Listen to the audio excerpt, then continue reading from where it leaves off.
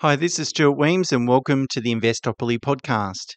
In my regular weekly episodes, I talk about the theories, methodologies, and principles associated with investing. In these case study episodes, my aim is to share how the application of this approach to formulating financial advice has worked out in real life situations, so sharing how it's worked out for some clients that we work with. The aim of today's episode is to demonstrate to you how property advice is often a critical element to building a financial plan, and also how financial advice really is multifaceted in that it includes things like property, borrowing, cash flow, lifestyle considerations. Everything's very interrelated. So it's important that the advisor certainly appreciates that, understands that, and has the skill and knowledge in order to provide the advice that's ultimately going to drive the most amount of value. So I want to tell you about some clients that we met in 2019. There was female and male. They were together. They were married or actually engaged to be married at that time. The male owned a new build apartment and it had about $200,000 of equity in that apartment.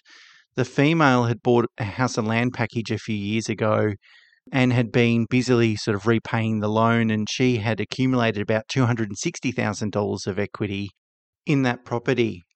They both had very high incomes. They were both white-collar professionals, but also they spent a lot of money as well. So cash flow management was kind of a bit of a challenge with them.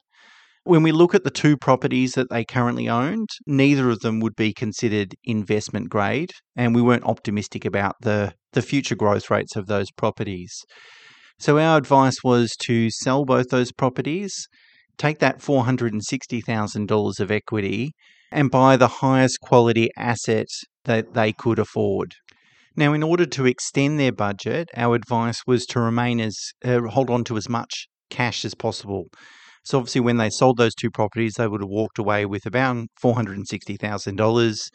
And because we wanted to really extend our borrowing capacity, the best way to do that is make sure we had as large a financial buffer as possible.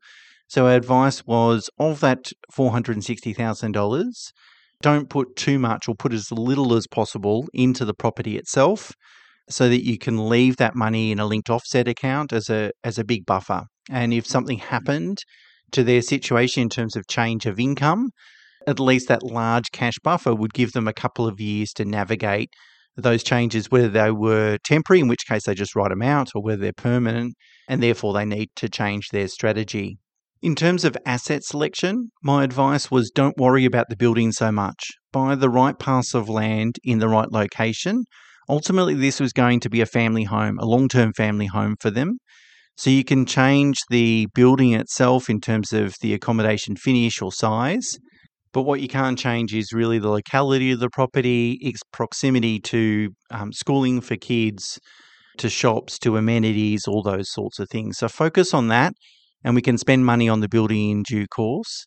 And make sure you get advice. We hunted down the right buyer's agent for them to use. It wasn't in a city that we normally buy in, so we didn't have a pre-existing relationship, but we leveraged our relationships in other locations to find a buyer's agent that we could trust to do a great job. So in July 2020, they bought a home for $2 million. They borrowed 1.9. Remember, they were on very high incomes, but it allowed them then to put a whole bunch of cash in a linked offset account as a financial buffer, I've just spoken about.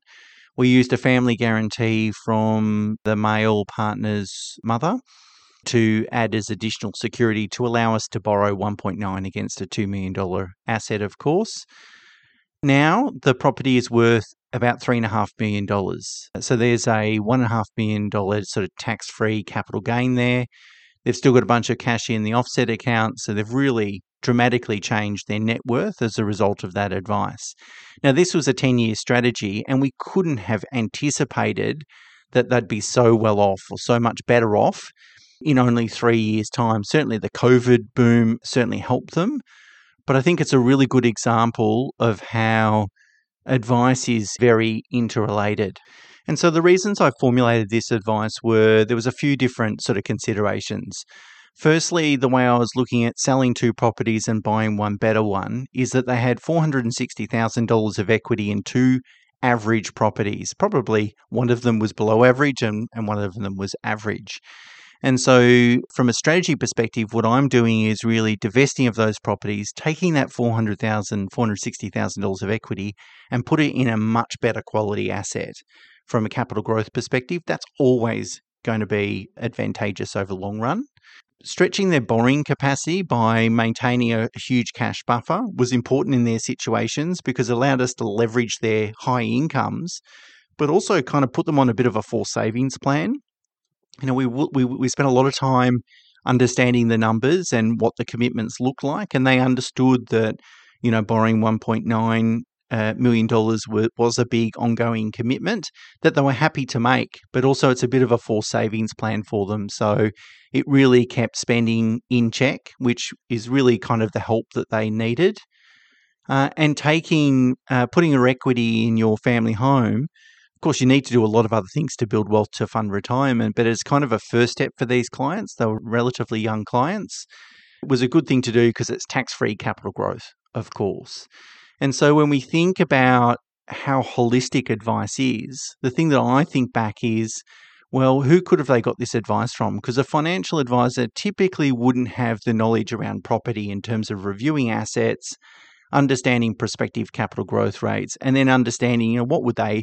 So I always ask myself, what would I do if I was in their shoes? And what type of property should I be looking for in what sort of suburbs? What are the attributes we really want?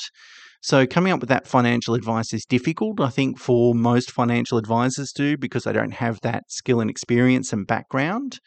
Of course, they could speak to a mortgage broker, but they don't really have the full picture and they can't give financial advice. I mean, they can talk about borrowing capacity. A lot of good brokers will talk about property and buying well, which is fantastic, but they really can't add the other elements to really consider whether, overextending themselves, obviously we don't want to do that. So to what point can we extend ourselves where we're certainly pushing the limit, but we're not over pushing the limit?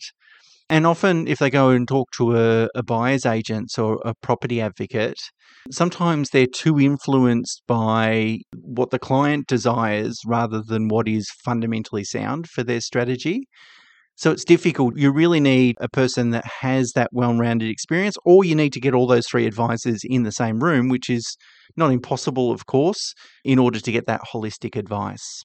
I was talking to another client, a separate client, the other day, and they made the comment to say, look, you really encouraged us to sort of push our comfort levels. Again, it was a scenario where we were upgrading the family home. And they say, no, look back now, and they're certainly financially better off. That's a no-brainer. But also, she said, you can't underestimate the tremendous lifestyle impacts of having a home that really suits their needs. And it's made a dramatic impact to not only their standard of living, but also their financial position. Now, I'm not suggesting that everyone should go and borrow to their eyeballs, of course. You've got to be, and I would say I'm pretty conservative in terms of my viewpoint, but sometimes it's really about educating people to say, well, how can we push the envelope a little bit while still keeping, enough of buffer to sort of mitigate any unforeseen situations? And that's something we did for these clients. The other thing too, we were able to take advantage of very low interest rates, but then also stagger fixed rate maturities as well. So they weren't coming out of a very low fixed rate all at once. So again, that's something with the benefit of hindsight, or really the benefit of having 20 plus years of experience and being through a few interest rate cycles. It gives us that sort of ability to provide that well-rounded advice. So this case study is really around making sure that if you're going to get advice, that it's well-rounded advice, and that where you live and when you buy your forever home, or how even it could be leapfrogging eventually to forever home, it is a really important part of most people's strategy because it does have a big impact on their lifestyle and their future and all those sorts of things. And so dealing with an advisor that can bring that property aspect to it and then also still have the conservative sort of financial planning aspect, making sure that whilst we can do the home upgrade, we still have enough capacity to contribute to super, build wealth outside the family home, do all those sorts of things, is really important. So thanks for listening. Please share this episode with anyone that you think might enjoy it. As always, I have a book discount code in the show notes where you can buy a copy of my book for $15, no postage. And until next time, bye for now.